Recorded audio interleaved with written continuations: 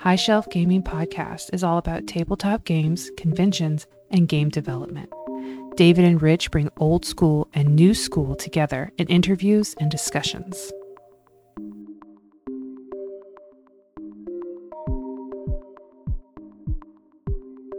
Rich, are you ready for another DM Daddies Who DM segment? Hi, Daddy. Of course I am. I'm like Tony. I am always ready for these things. Have you run into Two-Tone Tony yet on TikTok? I have not, but folks, I'm a fan of the green light, yellow light, red light method. All right, it's helpful out there. So here's the thing. All right, I have a real question for you, Rich. All right, GM to GM, right? This is real talk.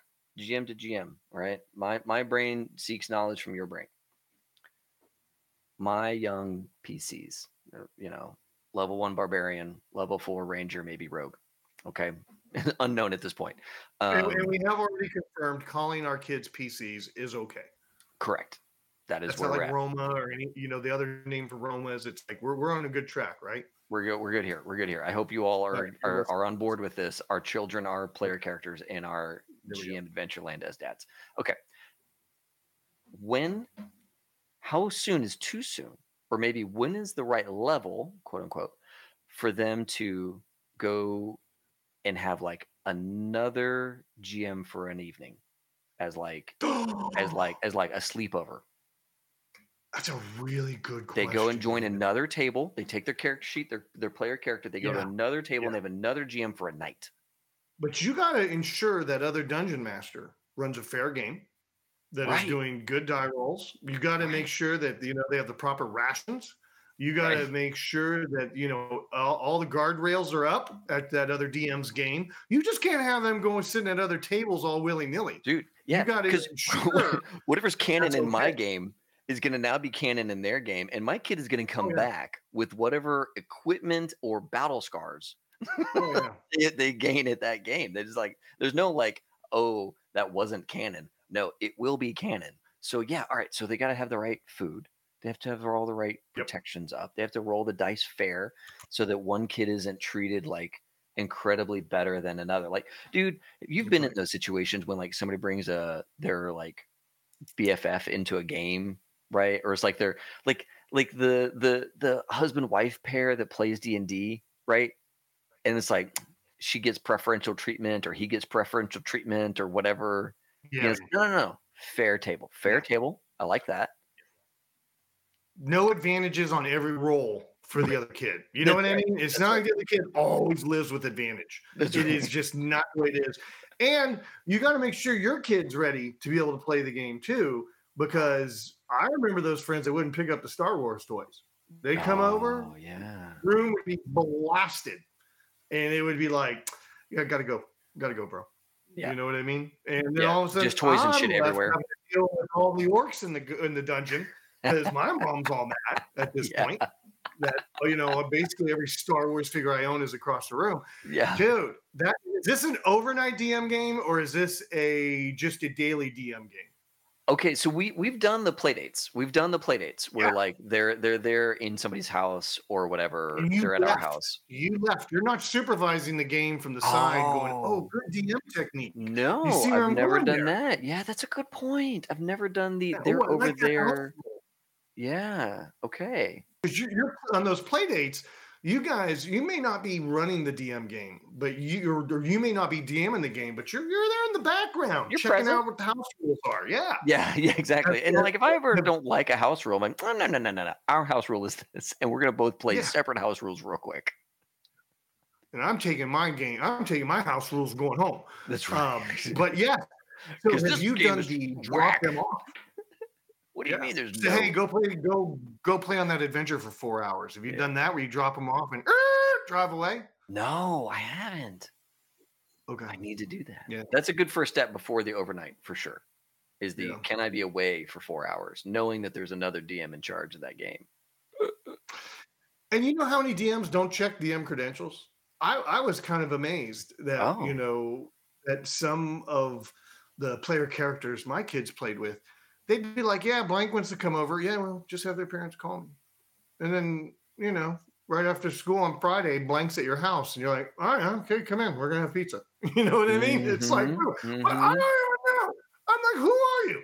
I remember calling people and being like, hey, this is Blank. You know, Blank's gonna be there. And sometimes the parents are like, yeah, what are you calling me? I mean, do you need my 5th edition rulebook? What are you doing? Yeah. And I always think it's okay to introduce and say hi and trade some information.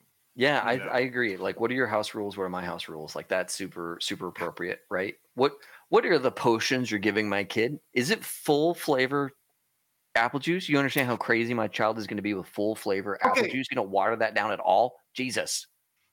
You know, let's talk about the difference between no secrets and surprises, right?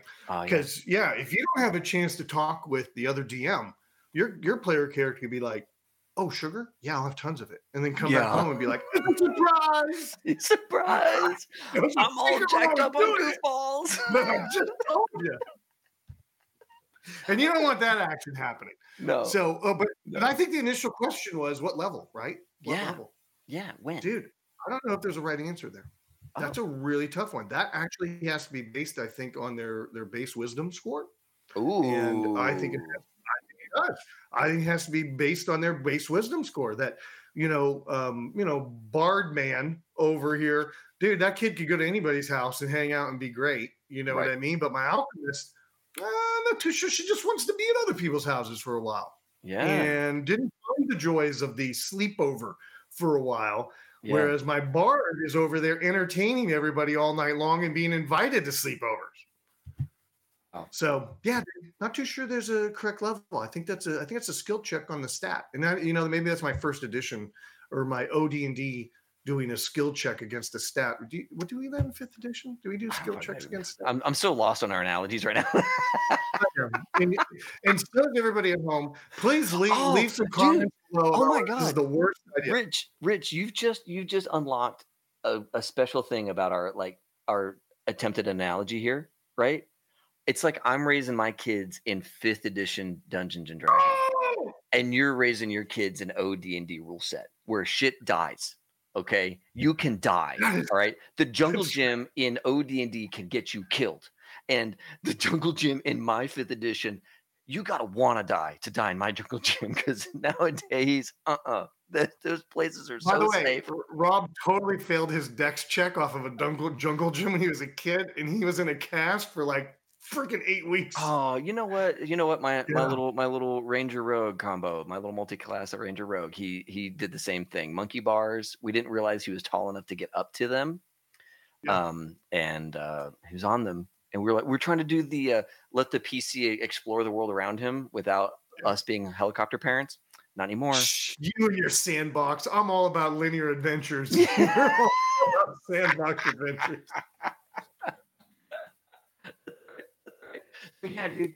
One of those things where like I'm just now dawning on me that as DM dads who DM, we were both we were both playing. We were both DMing from different rule sets. Yeah. Completely different rules. So cool. Yeah. So I think that one, we've unlocked a secret understanding about this analogy we keep running.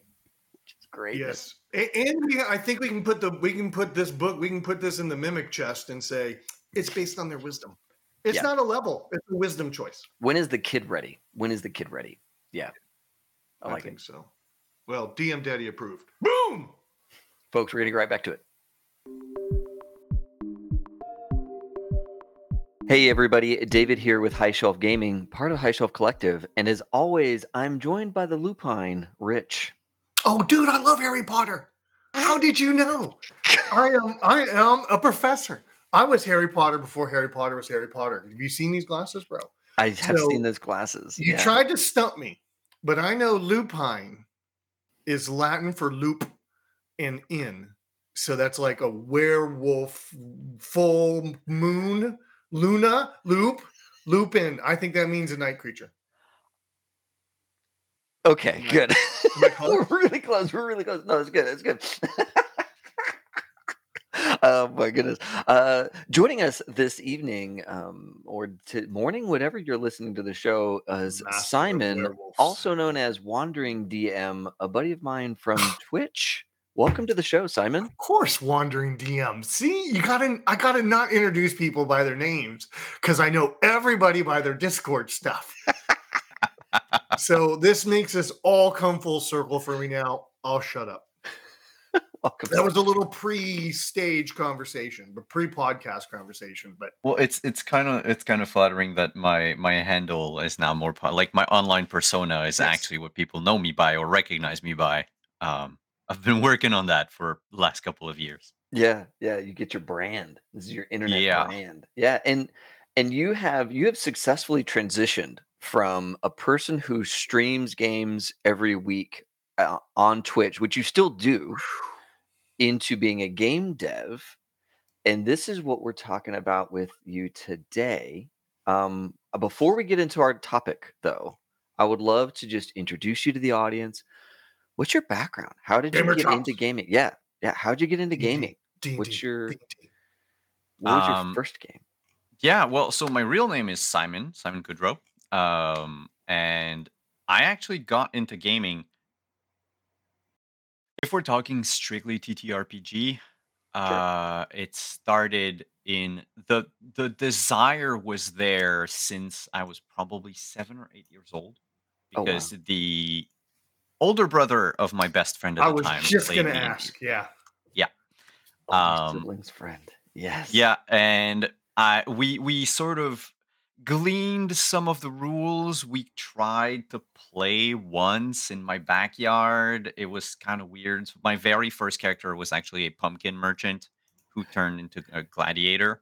Look, if this is in the backyard, you were effectively LARPing, I'm sure. It was a LARP. It was That's very awesome. Much a LARP. With just 2 people. We got like a new category of first time games. Yes. That is, you got your own unique individual shulk under LARP. Yeah. I've never had somebody start their gaming career with a LARP. That was very unofficial. Very unofficial. The official one was so once I started 7th grade, we had a D&D club at my school, and so I joined. Oh man! And so your first game was D&D, wasn't it? D&D 2nd edition. Yep. Wow! Good job! Wow, that's awesome. That's awesome, man. One more dollar in the D&D bucket for Rich. I thought there was a high percentage chance it was vampire. The vampire was my second. There we go. Wow! Vampire the Masquerade was my second, and Call of Cthulhu was my third. Ooh, that's a good one. That's a good step. Dive deep. That's a good step. Woo. Yeah, then, right into the Eldritch Horror. Yeah, Shadowrun was my 4th. Okay. Oh, very good. Okay. Yeah. Which, had I not been put off by the artwork on the Cyberpunk covers, the 2020 covers, I would have gone into Cyberpunk more than Shadowrun, because there was too many things in Shadowrun that I would have removed, which essentially would have turned the game into Cyberpunk. So get rid of all the elves and orcs and but that's the thing is at the gaming store that we had, and we only had one FLGS back then. Sure. Talking like a old timer.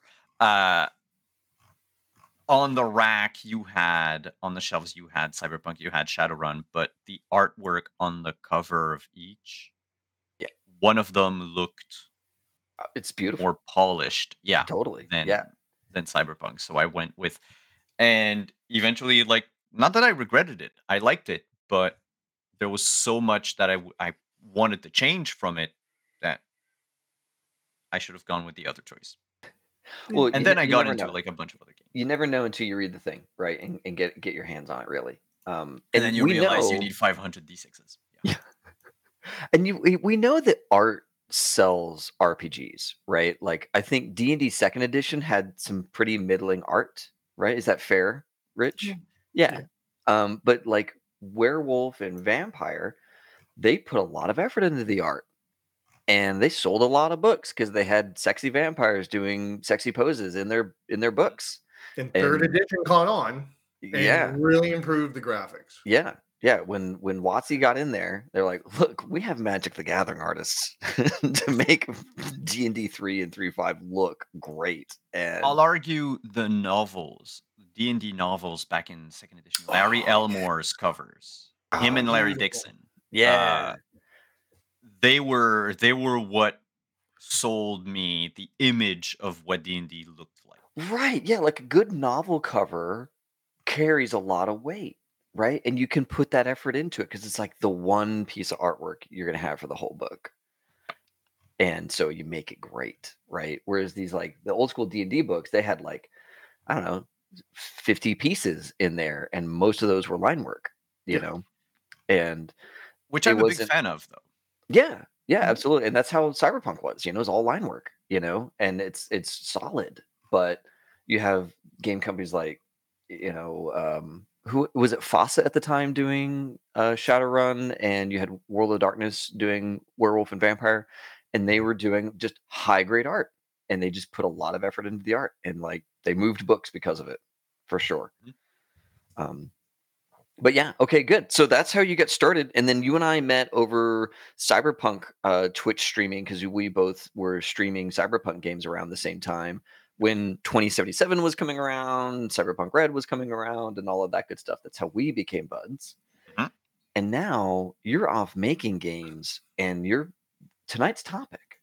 I am super excited for this because you're making a game that harkens back to my first game ever, which is, if you don't mind telling everybody what we're getting to talk about tonight. I can definitely talk about it. We're going to talk about Werewolf the Apocalypse Yes! Retaliation. Yes! Oh my god! Okay, so it's Werewolf the Apocalypse is like the original name for the TTRPG back in the 90s and aughts, but Retaliation is not expressly an TTRPG. It is a little different. And can we talk about it's eh, I don't know enough yet, but just looking at the art you have shown me, it feels kind of like Gloomhaven, Fallout board game. It feels kind of like a living story game.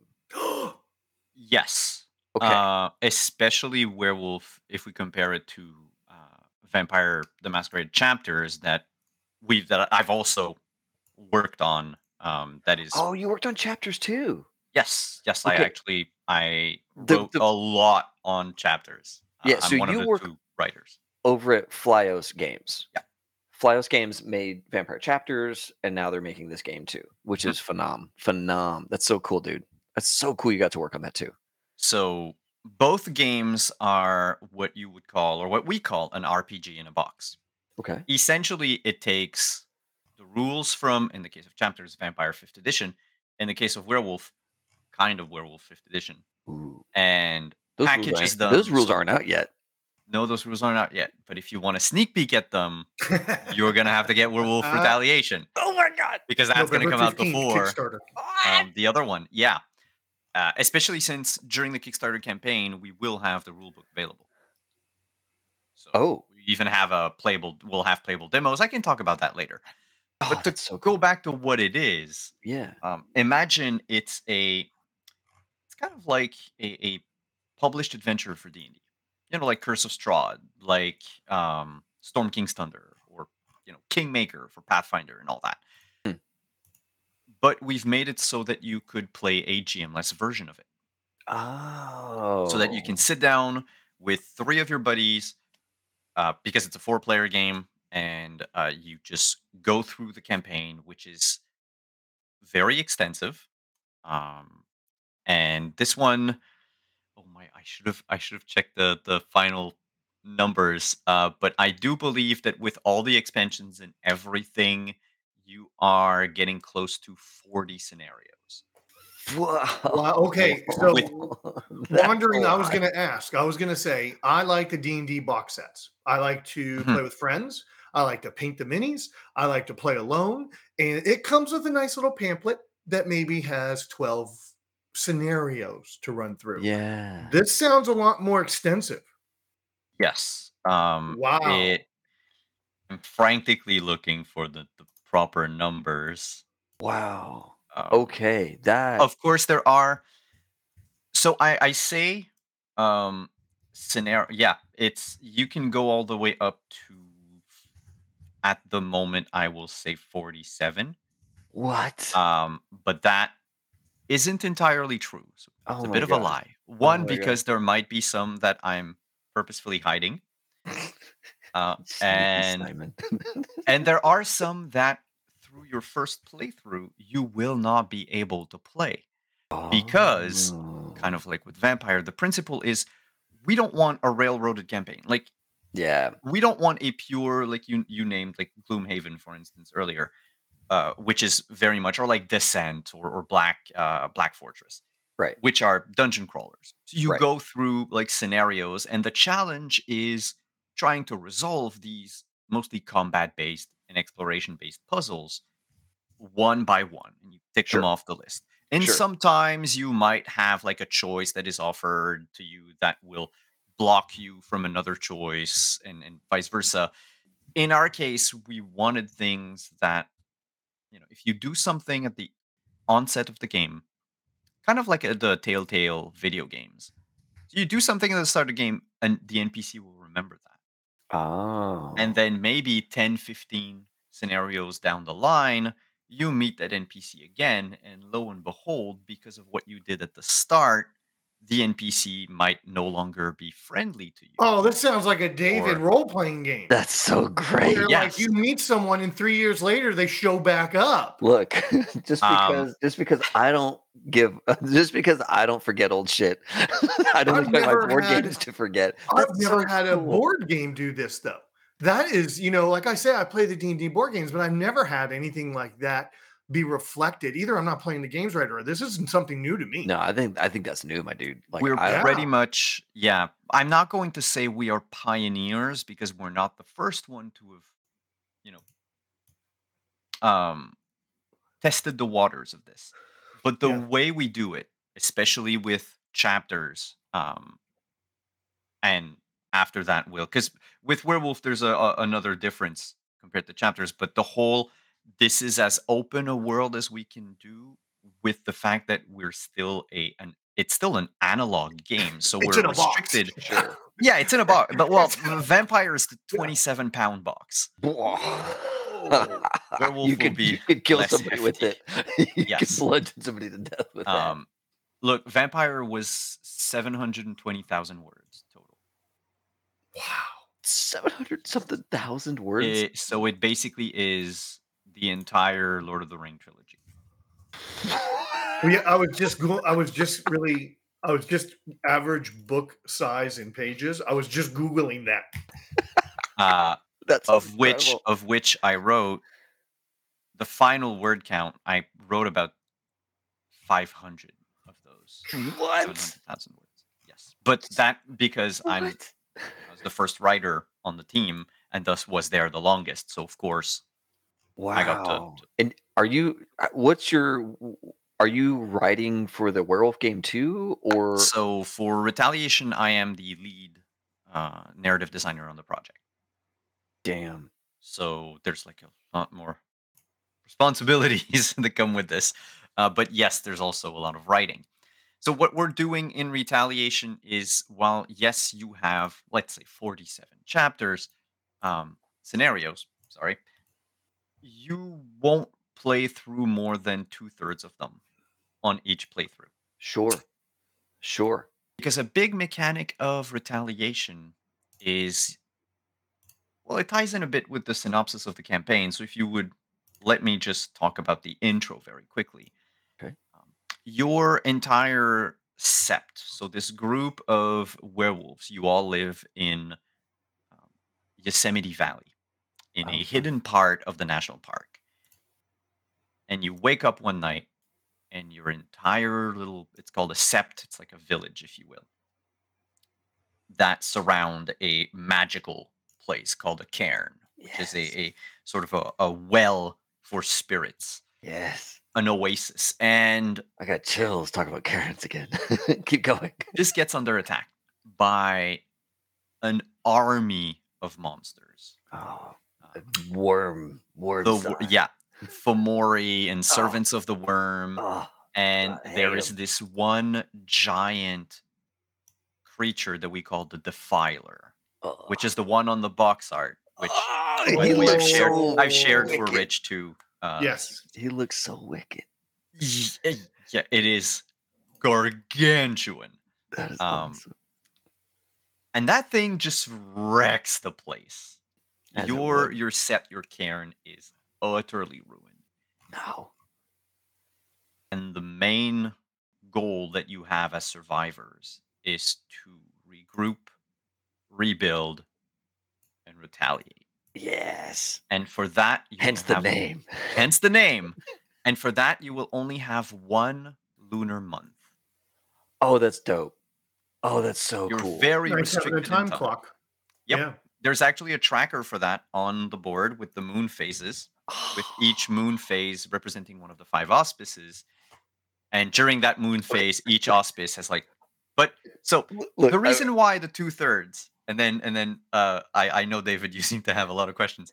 The reason why I'm talking about the 2/3 is that you're gonna have to decide. You only have a month. You Yeah. cannot go everywhere, gather every ally, find every magical item. Each of these things takes a certain amount of the moon phase. Exactly. Like if you need to, let's say you need to travel from Yosemite to San Francisco, that's rather short. Like you can do that in a day, do your stuff, come back. Not too bad. But what if you have to travel to Boston? What if you have to travel to Marrakesh? Ooh, What wow. if you have to? So things are. Wow. There's So this there's a isn't even scope. this isn't even locked into one location. This is you can travel the globe, or at You least the will nation. travel at the very least the United States. Oh my God. Whereas in vampires, vampires are always relegated to just one city. Yeah, because they got to go. They have their favorite blanket, and they have to go back to at the end of the That's night. it. In this case, you're going to want to, go and get like all the call up on all the favors that people owed your sept, old like war oaths that were sworn, and but in doing so, you'll have to sacrifice others. Oh, that is so cool. I love So the you gotta pick. You can't do it you all. gotta buddy. pick. You can't gotta do it all. pick, and each thing that you pick will actually influence how your counterattack will be mounted at the end of the game. That's awesome. Now, okay, I want to level set some world stuff with the audience who's not like a giant werewolf nerd like I am. Okay, you said auspices. Auspices for the folks at home. Those are phases of the moon, and some werewolves are known. They're like born on the new moon or the half moon or the full moon, and they're more powerful on that moon in the role playing game. It is the same in our game. What? It's the same in life. So I'm looking at the minis, like I'm on the web page, for the Kickstarter kick. And again, I don't know anything. So I'm asking this just hopefully I'm okay. There are player characters that look like humans, and there are player characters that look like werewolves. Do you play as the one at the right time? So as I'm traveling to Marrakesh, I'm actually the little human figure with my human stats. But when I go in to do some combat or some crazy, I go all roar. Yep. So we have 3 forms. The RPG has 5, but we figured for our game, so yes, it's a like a published adventure, like I said, but we're using a little bit like simpler rules, like a simplified rule set. Like Witcher Easy mode, if you will. Yeah. And so there are normally 5 shapes. You have your Homid, your humans, then you have your Hispo and Glabro. Hispo and Glabro. Hispo being the Hersite human, the one I call the sideburns werewolf. Because you're just a little bit bigger, you got a bit of makeup on, and that's about it. Isn't Hispo the giant dog? And then the Glabro? I think the Glabro is the dude with the sideburns. I always Glabro is the teen wolf. Yes, Hispo is the giant wolf. Yeah, Glabro is the teen wolf. So we removed teen wolf and we removed giant wolf. Yeah. So we've kept 3. Which is fair. A lot of the role playing game sessions I was in, you almost never went to to those two like half forms. You were either in war form or you're hiding out in your normal form that you present to everybody else. I loved the Hispo, actually, the big wolf. It's Like, great. let me just be a big dog all the time. Yeah.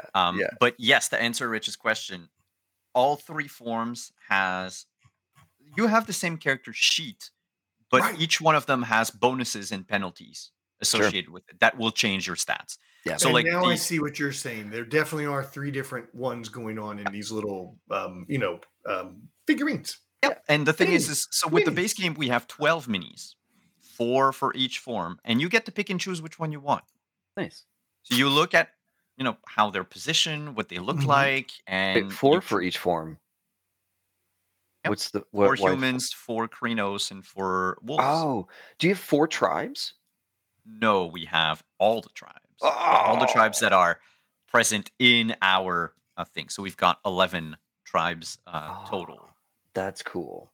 That's cool. You get to choose. You get to choose them. Of course, we have expansion packs that are that come with the Kickstarter. They are what was I going to say? Oh yeah, they are tied to specific tribes, and they come with unique miniatures for each. Ooh, nice. Now that's cool. That's cool. You're gonna blow the roof off of this, by the way. Yeah. I can't wait till it's gonna blow up. It's gonna be crazy. Now, I'm hoping. I've been wanting to ask a question for a second, because one of the things about Werewolf that like I loved as a teen and as a young college kid that was really into all this stuff. Werewolf has 2 world building things. There's the one that everybody knows about, like the World of Darkness and the World Sucks, and like it's themes of echo, like desperation as the world sucks and like pollution is running rampant, all that kind of stuff. And then there's the flip with the Umbra and the spirit world and all the crazy stuff that goes on in the Umbra and their werewolves' ability to pass between these two things. And they're like one of the few one of the few supernatural things in that whole lexicon that can easily pass through the gauntlet into the spirit realm. Do y'all have some Umbra action going on in this game? Yes, we do. Oh my God! But first, just a quick errata. I said 47. It's 40. 40 is great. 40 is amazing. I'm gonna rip so much of that off in my own Werewolf games. You have no idea. But yes, do we have the Umbra? Yes. Do we have special maps for the Umbra? Wow. Yes. Now there's a thing though with the lore of Retaliation, the lore of Werewolf, without going into too much of what 5th edition is going to be like. But in Werewolf Retaliation, the Umbra is a way more dangerous place than it used to be. Good. So while werewolves, you do have the ability to go into the spirit realm, the Umbra, also called the Spirit Wilds, and you can interact with the spirits that give their powers or enter into pacts with your group, your pack. But it is so dangerous, and spirits are so fickle that sometimes you'll say just the wrong thing and it's over. They have turned their back on you forever if they don't go outright hostile. Yes, I love. Look, the one thing that I'm going to love about this is when I played a lot of Werewolf and we'd get into the Umbra, I never really knew how to play the spirits. I never really knew, and I winged it, right? And even today, I'm like, I don't know. I'm kind of leaning on like old school David's assumptions of how the spirits worked and like my reading of the text. I can't wait to see y'all's treatment of the spirits and those interactions, so I can like connect the dots and up my game in terms of like negotiating with spirits, because it always felt like I wasn't quite on the money there. I really can't wait to see that side of the game. We have a special mechanic for spirits. Ooh. So spirits do not speak English. They don't speak any of our languages anyway. They express themselves in concepts. So whenever you have to speak with a spirit in the game, we have a thing called the Enigma table, which is just a big, like, numbered table. What? With rows and columns of just concepts, just generic concepts. What? And depending on how good your rolls are, how skilled your character is, you'll be able to narrow down whenever you speak to a spirit. Well, this one is saying, like, look at, cell number A1, B3, and E4. Now, with those 3 words, which might be, I don't know, forest, heat, emergency. What is it that the spirit is trying to tell you? That's awesome. And then Oh, cool. you have like a list of choices, and you choose. Are they talking about an impending forest fire? Are they talking about maybe the opposite? Maybe there's a cold flash coming in. Emergency, heat, forest. Could be that they're talking about the opposite of heat. Maybe Right. there's an emergency. The heat is going to disappear from the forest. You have to try to, and of course, if you botch your roll, or if you're just not good enough to deal with the spirits, then maybe you'll have 6 concepts to choose from. 5 of which are going to be red herring, and only one of them is going to be the correct one. Dude, how does this even work? That's so cool. Without, I can't wait. you can do lot this of without a elbow GM. grease. You can do this without a GM. Yep. Oh Entirely. my gosh. Oh, I can't wait. Oh, I can't wait. It I is. can't wait. There is, in the first scenario, we introduce like the tutorial to how to deal with spirits. So we have an Enigma table. And you'll be able, if you were at Gen Con and you tried it, we demoed it there as well. It's very interesting. Very interesting. Because it forces us also, the writers, to come up with so many different possibilities with these like 28 concepts that exist. That's awesome. Oh man, so that is so cool. I can't wait. I can't wait to see that side of it. It's such a fun, like, the cosmology in Werewolf was always so powerful to me. And I can't wait to see y'all's treatment of spirits and this like Enigma table sounds like that sounds like it's just gonna sit with me whenever I go to run the game.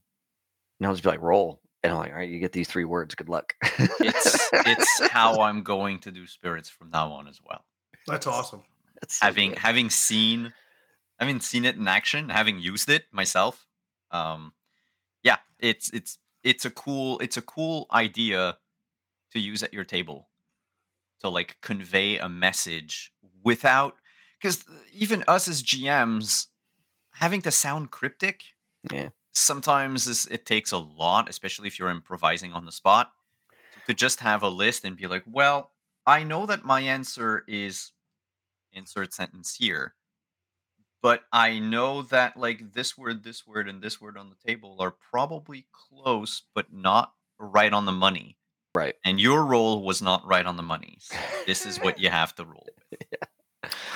Yeah, and I always had the other problem is like sometimes I'd be too cryptic, right? Mm-hmm. And the players are like, well, I've no sense in how to attach that to the world. And in my head, I'm like, well, it's perfectly obvious if you just knew all this shit in my head, like you'd know. That's it. Or the worst is they get an answer that works perfectly with what you've given them, Right. but it is like not at all what it was supposed to be. Yeah, I was like, oh, And you then guys you're were like- so smart to get there, and that was not the right step. So it's not it. It's not it. Yeah.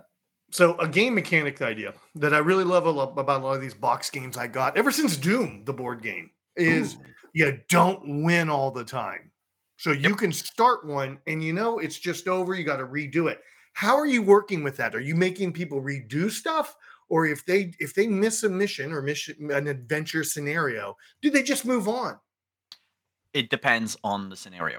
So that's one, there's an optional rule in Retaliation called permadeath, yes. where if your I'm character on board. dies, it removes pretty much that tribe. It doesn't remove the auspice from the game because 4 players, 5 auspices, and you can't have duplicates. So we can't oh, your werewolf born under the full moon died. No one else can be born under the full moon. Yeah. No, that's. But There are basically, only 5 children born. yeah. When you create your character, you choose your tribe, so which sort of family of werewolves you belong to, and this gives you powers and abilities that are specific to that tribe. Then you have the auspice, the moon you were born under. Again, gives you powers and extra ones when it's your time to shine. Mm-hmm. And a backstory, which informs some of the choices you're going to make throughout the game. So oftentimes you're going to have choices that are restricted to a backstory. Oh, you were the lawyer, then you can choose this one. So with the permadeath, you remove basically a tribe and a backstory from the game. Ah, that's awesome. And what a great consequence. Test this. Oh, it's a very sophisticated mathematical equation. No, it's a lot of work. It's a bunch of blood, sweat, and tears. Yes. And for vampire, actual blood. For werewolf, hopefully no blood. Yeah. But a lot of sweat and tears, yes. Some sage is burned. So we did. So I talked about permadeath, but also some of the scenarios, if you lose them, if you fail the objective, in some instances you might be called to just keep going on the campaign, and it's just too bad, so sad. Mm-hmm. Whereas other times there are some scenarios that if you fail them, it's just game over. You have to start over. And are all the scenarios intended for all the party members, or are some scenarios like solo, you got to go on your own kind of situation? The entire game is made for a pack of 4 werewolves. But just like Vampire, it is possible to, one, play solo, with just you controlling all the characters if you want. But you can also go with the true solo, which is just you as the lone wolf. Whoa. And you have to try to make do. Of course, there are many things in the game that won't be necessarily easy if you choose to make, a combat oriented. Well, they're all kind of combat oriented. Yeah. Let's say you make a very physical world oriented character. Yeah. So you forego all about the Umbra, all about the spirits. Yeah. Well, then all the scenarios that are about that, you probably will try to choose a different path to avoid having to go into the spirit world, because your character is won't feel strong there. Yeah. Chances are you're going to die. If you play with permadeath, chances are when you die, it's over. There's that. That'd be so fun to see. Like, Rich, how far can you get on a lone wolf game? Oh, about 1 page. Yeah, I like to, YOLO, for things, and you just can't do that by yourself. I'll be in trouble. But so in my first demo at Gen Con, because of how there's so many things that you can use in Werewolf, so many powers and so many combos, there's thousands of character concepts you can have. Literally with like just tribe, auspice, backstory, and then the powers you choose. Yeah. My first group on the first demo, one person steamrolled the entire scenario. Because they were a very stealthy wolf, and they managed to unlock a thing called a pack strategy, which these are like those it's like a tactic that your group chooses at the start of a battle. Yo, look, the combat book in old school, like Werewolf 20th anniversary and the 3rd edition, the combat book with pack tactics and the maneuvers you could do, they were so sick. And we basically took a page from that. And then when I was like D&D DM and I saw that wolves had pack tactics, I was like, oh, y'all fucked. Y'all screwed. I know the moves, man, from playing a lot of werewolf. And people are like, wolves can do this. Like, I don't know if D&D wolves can do this, but David's wolves have years of werewolf under my belt. They're vicious animals, and they will ruin an entire party. It's the wolf equivalent of the Tucker's kobolds. Yeah, exactly. They're just Tucker's kobolds and then Dave's wolves. Yeah. I think that'd be fair. Like if you're like a 20th level party in D&D, my wolves probably won't mess with you. But like anything less than that, it's like, I don't know. Maybe just run. Yeah, and looking at what the werewolves can do in retaliation, I would not put even a 20th level character against them. They are monsters. Yeah. Oh my gosh, that's so cool. that was one of the things that I really enjoyed about it is they spent a lot of time in the old game thinking about how groups with these sorts of powers would take on monstrous things like the Defiler, right? You can't just show up and like attack it with a sword. That's what you try in the first in like the tutorial. That's how it starts. Yeah, that's what you got. It's like no real powers yet. Yeah. There's a reason why everybody died. Yeah. Not everybody. Asterisk. There are some survivors. Sure. Which, by the way, those survivors, when we're talking about solo playing, so that's another mechanic we have called allies, which are NPCs you can call upon whenever, like, you unlock them in the game. If you complete their quest, they come with you, and they're going to be there, to help out the Cairn, to help out the Cell, to help out rebuild and all that. But you're in trouble in a fight. You let a howl out, and then someone shows up. And these can vary depending on who they are. But each one again has their own auspice, their own skills, their own. So maybe one point you're fighting against spirits, and you're like, well, I would need a Thurge right now. I'm going to call on my Thurge. So even in a true solo game, if you're really back against the wall, there's still a way to, like, you have tools at your disposal. It's not going to completely shut you off from everything. And are allies just humans, or are they all over the place? They're all over the place. Oh, that's cool. Okay, good. They're like other werewolves, kinfolk, and all that kind of stuff too. If they are, so kinfolk kind of changed in their definition, but I will leave the World of Darkness folks to talk about that. Ooh, okay. We do have kinfolks. We have werewolves as allies, and maybe some others. Like, you can get spirits. Oh, spiritual allies. There's actually I wanted to bring that up, and I was like, no, I think I'll let that lay for everybody, because you could be anything. That's good. Yes, you can have. There's on the board, the same one that tracks the time. You also track the spirits that you have sworn loyalty to, or who are in debt to you, depending on like which spirit it is. Sometimes it's you are indebted to them, or they are indebted to you. Yeah. And each one of them has a special power. And these powers can be called upon by a member of your pack every scenario. So let's say we take the very basic one, the frog, just called frog. Frog gives you bonuses to your initiative. You need to play first in a combat because the entire strategy hinges on you playing first. You call frog. The thing is you're allowed to only have 4 spirits. You have to choose which ones you want, kind of like who your allies are and what powers you choose. Then the spirits that you align yourself with will also alter your entire gameplay experience.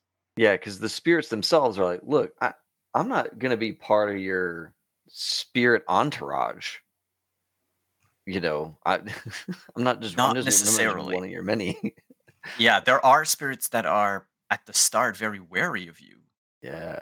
There are some minor ones that will help you like on the spot. Mm-hmm. I wrote one about a sapling in Aww. one of the scenarios. And the sapling just wants to be protected. Yeah. Yeah, kind of. And you do a little something for them, and then they give you basically a way to bypass a challenge in that same scenario. So that one is like a one-time deal. Whereas frog, you can bring them along for the entirety of the game if you want. That's cool. And just ditch them when you feel like you want to have another spirit instead. Sure. Yeah, that's really nice. That's helpful.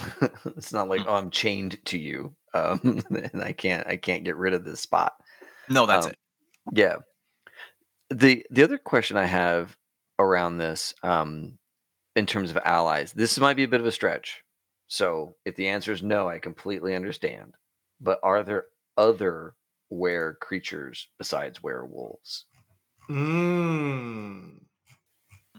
I would expect it to be no, or it could be something you're not ready to talk about. Because I cannot talk about it at the moment. and the wear thingies. So I cannot talk about it at the moment. What I can say is keep your eyes peeled when the Kickstarter launches. Oh my Okay. god. Okay. You could get it if you want it. You just gotta want it back. You just gotta want it bad. You Look, gotta want it. Those best. It's just I'm unsure as to whether if one I want to spoil it. Uh-huh. No, don't. But yeah, let's just say wait until November 15th. Sweet. That's exciting. That's So I noticed in the press release Mhm. there's some tiles. And with vampires, there's some tiles. I mean, some of these other games, they have like really big sets of tiles, and they actually kind of put some tiles that are kind of like end game items in the tile list. I don't see a bunch of tiles in the press kit. Is it just simple flip over, give you a place to play? Is there some theater of the mind that goes on, or is pretty much everything board based?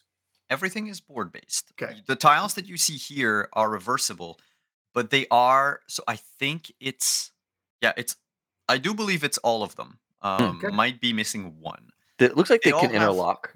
Yes, Yeah. they can interlock, so they're like big puzzle pieces. Oh, but some of And- those games you'll end up with tiles that are like a foot tall if you stack Mhm. them all. You know what I yeah, mean? This is a sure. very In our case, concise.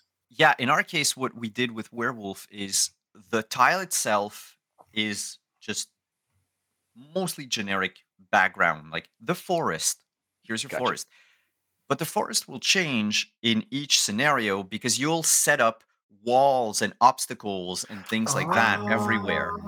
That's Okay. that Gloomhaven feel there, Dave. Yeah. It's like here's Yeah. the piece, but then here's the stuff that's Yeah. Kind of that's like scattered the along. setup in also Hero Quest, Oh yeah. Oh, sure. where you could change the rooms, but like the board itself had like these squares printed out Yeah. already on it. Hero All Quest. you youngins listening right now. Look, anybody Yeah. who doesn't know immediately what Hero Quest is, just go and look up YouTube. Hero Quest is the greatest game, and there's a guy that out there guy's with a awesome. great video about how amazing Hero Quest is. I mean, WotC re-released it. Not WotC, but Hasbro re-released it recently. A friend of mine Oh, yeah. actually did. She's a player in my Saturday game. Oh, fun. And she did the illustration for one of the playable characters. That's awesome. Yeah, I always I enjoy playing that game at a convention because I had never owned it. Right, like that was always a convention get for me, was to get to play Hero Quest. I never could own it. Yeah. But I do have my little sheets, and each year at Gen Con, my friends and I, we sit down and we play one. Like we advance the campaign one scenario. Oh, that's fun. Oh my At a god. time. That's so Yeah, I know, fun, right? dude. That's We so need to fun. do that, dude. We need to have a game like that and do that. We would need to have the patience to do that. Yeah, it's true. Well, we bring Pandemic Legacy. We'll Ooh, that would continue do it one That time. would do Yeah. it. That would do it. But yeah, dude, this looks so good. When you said that you were working on the Werewolf game, it's like, oh my god, when can I talk to you? And I'm really glad that you got the permissions and like the approvals from um uh, Flyos Games and They all weren't that hard good to stuff. get. That's awesome. No, it's really good. It's really, really good. This game is so exciting to me. It's the world I started in terms of TTRPGs. So I'm so engrossed in it. I just like I have like all this innate knowledge from like I don't know 14-year-old David screaming to get to play again. So it just really strikes a chord with me. And a lot of it will serve you in the game. Like Yes. we do have Easter eggs for those longtime players. Oh, that's We have fun. nods to a lot of things, and also for newer players, everything is also explained, and you're not left in the dark as to what those who know about the Easter eggs and the winks and the nods, they'll appreciate. Yeah. Those But you who don't don't, have to know them. they won't feel left out. Okay, so I don't know any of the winks, nods, or whatever, and I look at this and I go, this is really cool. Is November 15th, man? It's right around the corner. Is there a place I can download some information, PDF to read through? Is there where is there a way that newbie person that's going, okay, this looks cool, can get a flavor of this? So there are, at the moment, before November 15th, there are 2 places, I guess, that you can get info on it. The Kickstarter page doesn't have much. the Facebook page for Flyos Games. So I do believe that it's. I'll link to I it don't in the go show on notes. Facebook often, but yeah, if you want to I will link it to in, yeah, no worries there. so our Facebook page has a few reveals. I've begun doing a few reveals as well on my Twitter, and there's also the World of Darkness website. So if you go on worldofdarkness.com, they have, especially for October, the whole month of horror, and they released, as of the recording of this podcast 2 days ago, a teaser for all the auspices, the forums, and a bit of the like lore behind Werewolf the Apocalypse. They did the same at the beginning of the month. They also released a few things about it, so you can already like dip your toe in werewolves. That's awesome. Dip your toe in fur. I don't know. I'm sure there was something there, and I messed it up. But yes, you can already start to sort of get your bearings if you want. Though, just like we did with Vampire Chapters, everything is also explained Yeah. for all the newcomers to the World of Darkness, the newcomers to the to the game itself. Things will be explained. You will be introduced properly to the world. That's awesome. Oh, that's so fun. I can't wait. Oh man. Is there anything else about this game that we haven't talked about? That we want to make sure everybody is aware of when they are thinking about backing the Kickstarter and getting involved? We talked a bit about the changing forms, the minis. By the way, the humans are 28 millimeters. The werewolves are 40. I'm not going to say which, but some other minis are even bigger than that. That's so good. Wow. That's so good. I love the size difference, because the war form is supposed to be properly terrifying. Like, it's supposed to be like, oh no, You're I'm a not surviving. 12-foot tall machine that I'm not and we wanted to surviving get this that feel. Yeah. We needed to get that feel in the game. Yeah. I can't wait until some enterprising player like hacks this game into chapters and has like board game combat between the two games. Oh yeah. And comes up with some custom scenarios. These people You mean you? just keep an eye out on the Kickstarter. Oh my god, stop. Oh no! Oh my god, stop. Okay. That was a great end teaser about what could possibly happen in the future. Simon, dude. Yes. It has been phenomenal having you on. Will you let people know where to find you and all the projects that you're working on? Definitely. You can find me on Twitter at twitter.com. I don't know why I give the URL at wandering _. I thought DM. maybe you were Elon Musk. No, you no. were just giving me the website, Yeah. and I'm really talking to Elon, with a little disguise on. The important piece there is that underscore between wandering and DM. And DM. There Yeah. you go. So on Twitter, there's an underscore. On Twitch, it's wandering DM, one word. There's no underscore. And that's where you can find me streaming on Monday. We actually stream Montreal by Night, which is a Vampire the Masquerade game, but that takes place right before, like a couple of years before the chapters Fun. game, and so features a lot of the NPCs and what they were doing before the game. Basically, it's imagine I'm streaming a game about the stuff that we had to leave on the cutting room floor. Yeah. Fair. And then on Saturday, we play Scion, which is an Onyx Path game about divinity. We're already, I don't know, almost 50 sessions in. Wow. And the players are now becoming demigods. So we've left the 2 first books. We've entered the second half, basically, of the game. And you can find me there. And then I also do freelance work as a narrative designer or a game designer. I've published a couple of games myself. You can find them on DriveThru or on itch.io. And you can also find some of the stuff I've done for Art Elsorian Games in The Witcher, namely the Tome of Chaos and a lot of the recently released monthly free DLCs for the game. That's so awesome, dude. I'm so excited. Well, everybody at home, thanks a ton for listening. This has been so much fun getting to talk about one of my favorite game worlds and the game that's coming out for it. So thank you, Simon, for coming on. It's been welcome.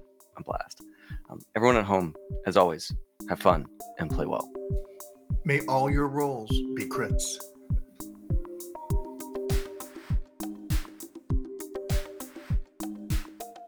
Dear listener, thank you for listening. High Shelf Gaming is part of High Shelf Collective, a group of nerds making all kinds of content together. If you like our style, tell your friends. If you've told them all already, tell your favorite podcast app. Joining the community is easy with Discord and Facebook groups, and you can find us on the socials linked in the doobly-doo.